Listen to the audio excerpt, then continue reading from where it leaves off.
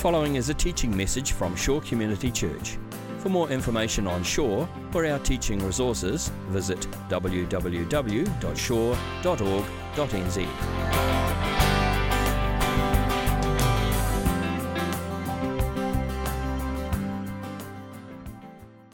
I want to talk with you about what it means for us to be a church family.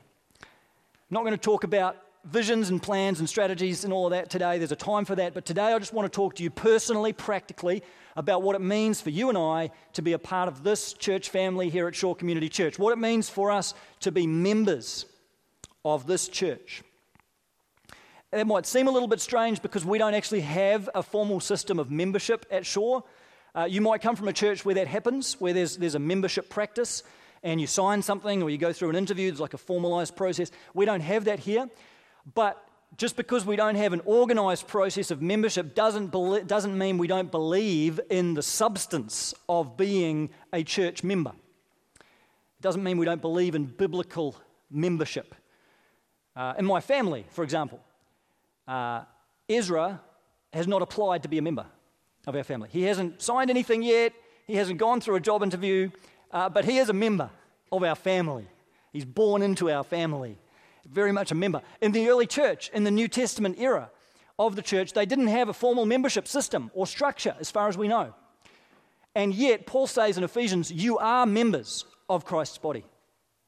You are members of one body. There was the substance of what it meant to be a member, even without a formal organized system. So I want to just talk to you at a personal level, not a structural level, not a systems kind of level, just personally, practically, what it means for you and I to be members of this particular local church.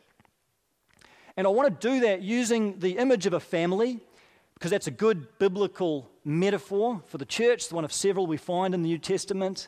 Believers are often referred to as being part of the family of God, or the family of believers. And those ties of kinship that bind us together are really strong. In some ways, you get the impression in the Bible, those are our primary kinship ties to one another.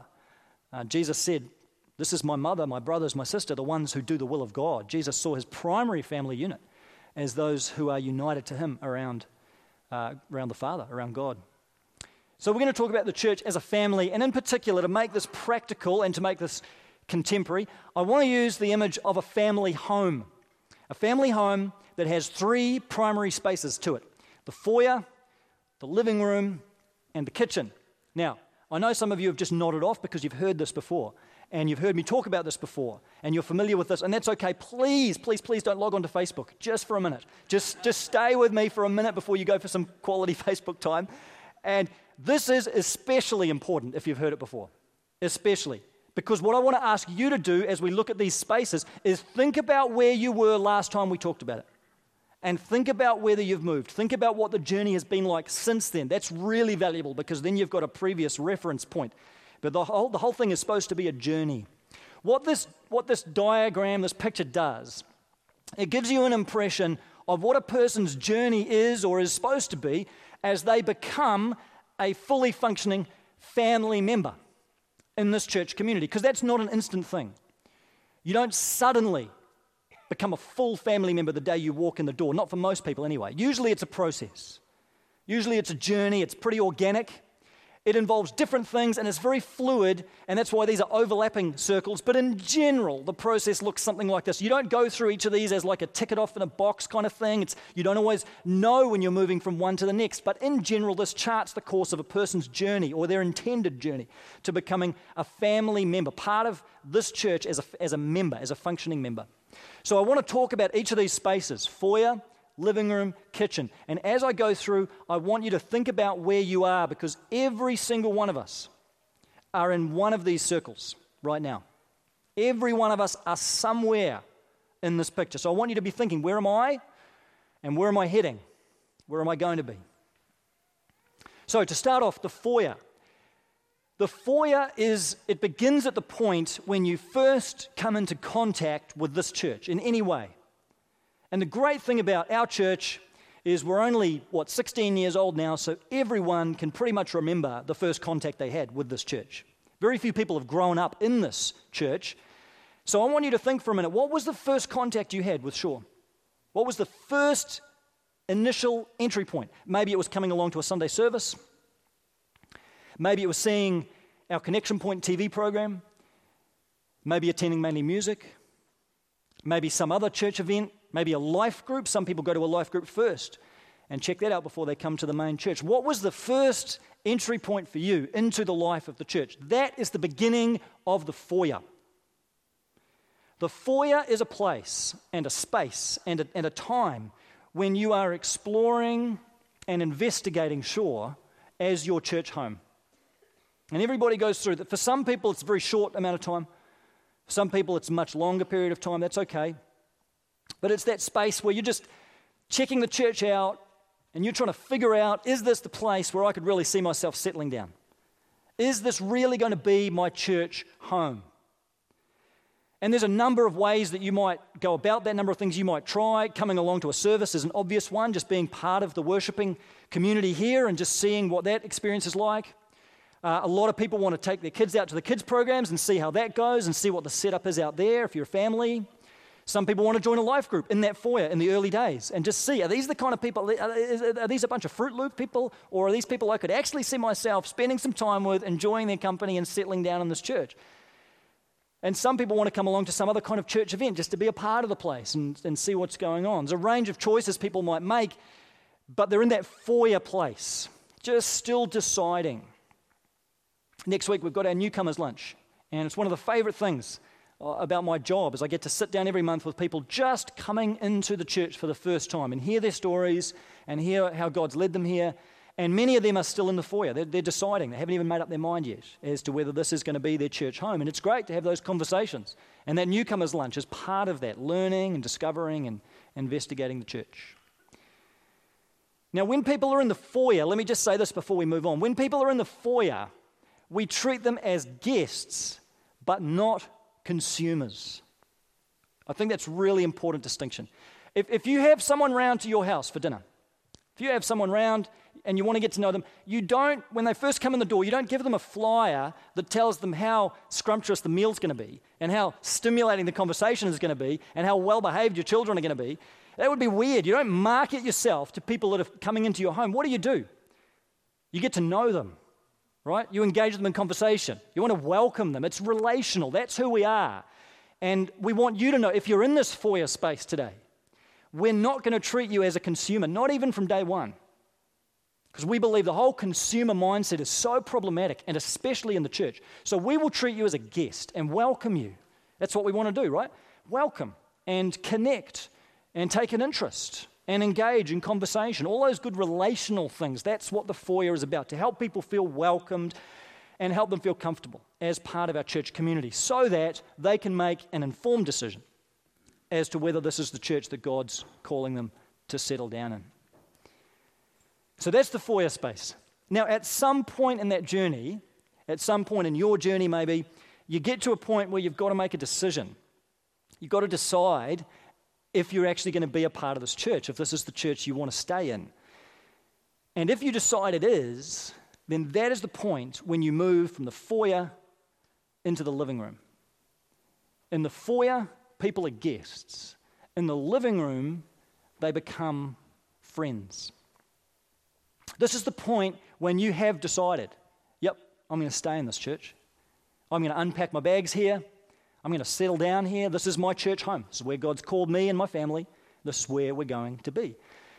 And then from there, the most important thing in the living room is connecting into the life of the church. You're not checking it out anymore. You're not investigating. You don't have your checklist out anymore. Now you're here. You're part of it. And now you want to have the experience of being part of this church community and connecting with others in the church, connecting into the life of the church so that you're really part of the action.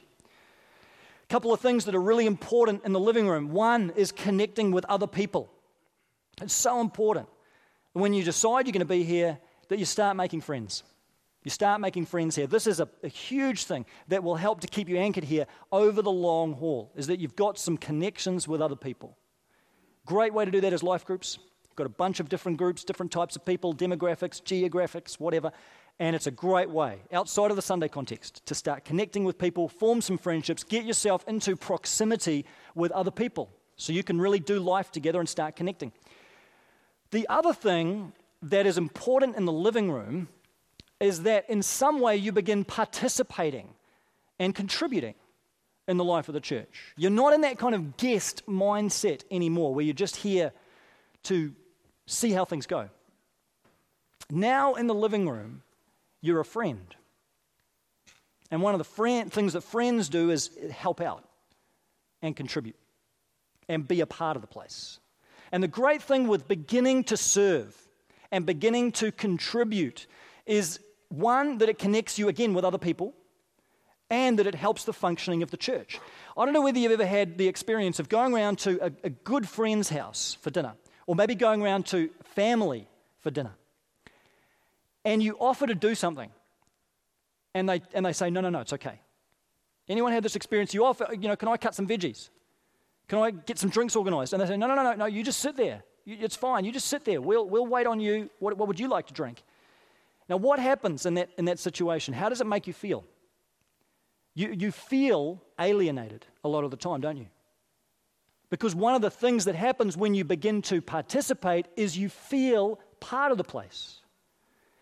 If you go around to someone's house and you can chop some veggies and you can toss the salad and you can organize some drinks, it helps you gain a sense of solidarity and belonging with those people. It actually helps the relationships. It's the same in the church family. If you choose to stay at a distance and you choose not to participate and not to engage, it will be a distancing thing. It's not just about, well, the church won't be as well off or you're not serving or whatever. It's that it will be distancing for you. It will be hard for you to really gain a sense of identity with this place, because serving brings you into that, brings you into the life of the church and develops a stronger sense of belonging in the church family. So the living room is intended to be a space where we begin connecting with other people, connecting with the life of the church, and in some way, maybe just in a very small way, start contributing, start serving. But the living room is not the final destination. And this, I think, is one of the biggest problems churches have, is that people get stuck in the living room because it's a comfortable place to be. You're a friend of the church in the living room. But it is not the intended goal. This journey is supposed to take you through the foyer, through the living room, and into the kitchen.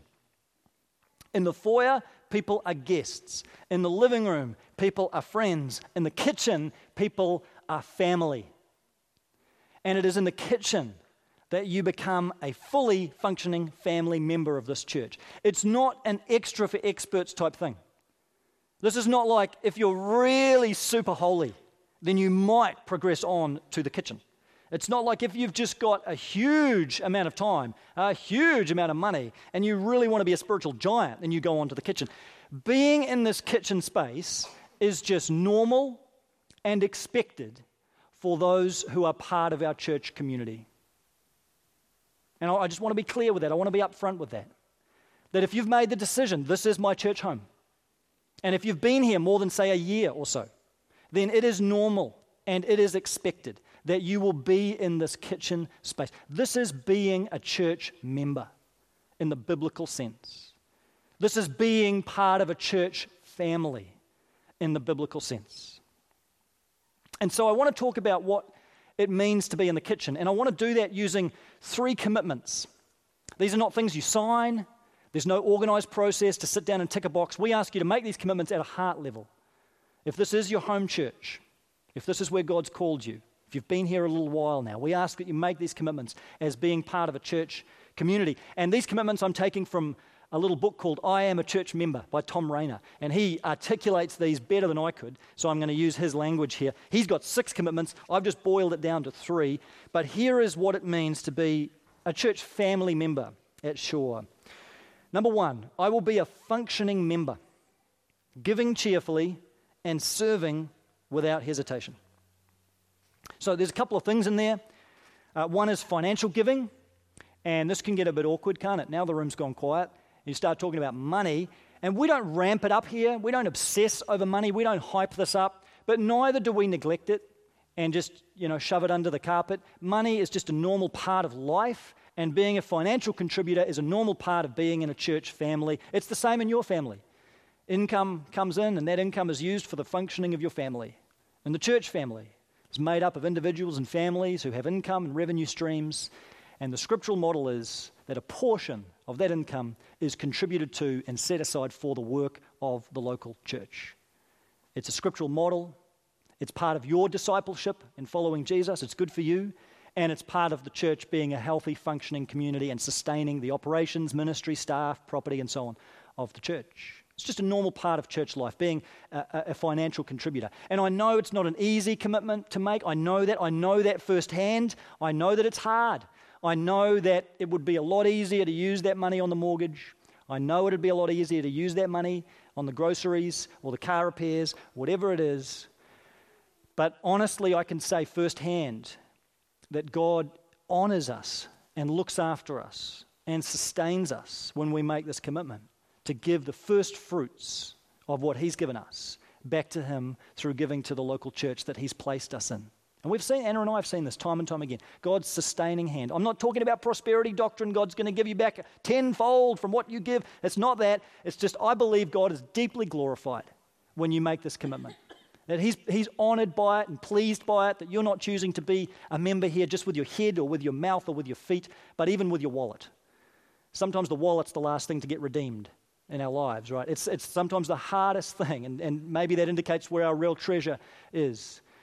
But this is part of being a church family member. And I want to encourage you, I want to ask you this year that if you are not practicing this, if you are not giving yet, and this is your church home, this is the year for you. I want to ask you to make this the year that you start. And that means making it a priority in your household budget. It means you don't leave it to the final thing after everything else is calculated. It means you prioritize giving to the local church. It's the big rock that you put in first. And it means that you decide at the outset on a percentage of your income that you will contribute to the church. I'm not going to give you the magic number, but a percentage of your income that you contribute. And it doesn't depend on what you happen to have in your pocket on Sunday morning. It doesn't depend on whether you've had some big bills this past week. You decide, I'm going to give this percentage of my income to the church, and you set up a system to do that, usually an online AP, that you can give faithfully over the course of the year, regardless of the little ups and downs in the budget as you go along. I want to ask you to put that system in place this year. If you're a part of this church family, if you're a member of this church, if this is your church home, to become a financial giver here as part of this community. The second part of that commitment is serving without hesitation. And there's a bit of a mindset shift, I think, between serving in the living room and serving in the kitchen. When you're serving in the living room space, you're kind of helping out. You know, you're doing a favor. You're pitching in, you're lending a hand. When you're in the kitchen, you're really family, really. And this is, I think, the single most important attitude to grasp as part of a church. We are family together. We're all equal family members. Each night in our family, we've got this pack-up ritual, which takes about 10, 15 minutes. Usually you can barely see the carpet because there's so many toys all over the place. And we just have this ritual of everyone in our house, except Ezra at the moment, because he's 5 weeks. We're letting him off the hook for a while. But everyone pitches in. And Lawson's putting some Duplo away in the box, and Josh is packing up trains. And we want to try and instill this value in them, that they're not doing that just to help out mum and dad. They're doing it because they're part of the family. And this is who we are as a family.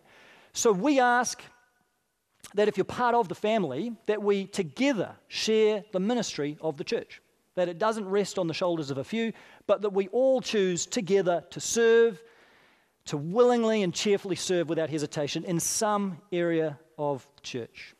And so again, I want to ask you, I want to challenge you this year, if you're not involved in that, if you're not part of a serving team at Shore, make this the year to do that. Make this the year to step forward. You've got a flyer in your bulletin today, and what I've done this year, we've done it different ways, what I've done this year is just put down there some just key areas. It's not an exhaustive list of every ministry in the church. That's over on the carousel if you want it. But this is just some key areas in the church where there are opportunities right now to serve. Range of different things, different time commitments, times of the week, whatever. But there are some opportunities right now, and if you're not involved in serving, have a look at those as a first step, as a start. Tick one of those boxes. You can put that in the offering when it's taken up a little bit later on or over in the box there. But step into this. Don't let this just go out of your mind and fade into the distance. Decide that you will be a fully functioning family member of this church this year. Now, commitment number 2, and you'll be pleased to know this is not adding another thing to your plate, okay? Commitment number 2 is really about who we are in the context of the church, and it's this. I will be a unifying member, avoiding gossip and negative talk, and promoting forgiveness and unity. It's so important. And of course, we ask this of people who are in the foyer and the living room, but it's especially important of people who are in the kitchen. Just think about how you want people in your family to talk about each other. Just think about how you want people in this church to talk about you when you are not present, and you start to get an idea. As a church, we want to be building a culture of affirmation. We want to speak words of edification, not only towards one another, but especially about one another when the other person is not present. Because I know how easy it is. I know you're sitting around as friends, sitting around in your life group, sitting around the family table, and the conversation gets onto the church. Gets onto someone in the church, gets onto a ministry in the church, whatever, something about the church, and it starts to get negative. And it starts to get critical, and it just goes into this spiral. And we know how to do this. We know how to play this game. Sometimes it's not even explicit comments, is it? It's a little innuendo. It's a little allusion. It's a little tone of voice. It's a little roll of the eyes. We know how to play the game to send the signal to someone else about what we don't like without being overtly insulting. And I'll just tell you honestly, guys, that stuff is toxic.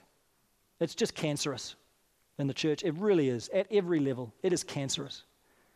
And I just want to ask you honestly, as your pastor, to promote a culture of words that build up and not words that tear down. When you're talking about other people in the church, that you choose kind words. Now, that doesn't mean that you can't question something if there's something you are not happy with. Doesn't mean you can't push back on something. Doesn't mean you can't lovingly confront if that's required. That's all good and biblical, but it needs to be done in the right way. And that means going to the person concerned directly.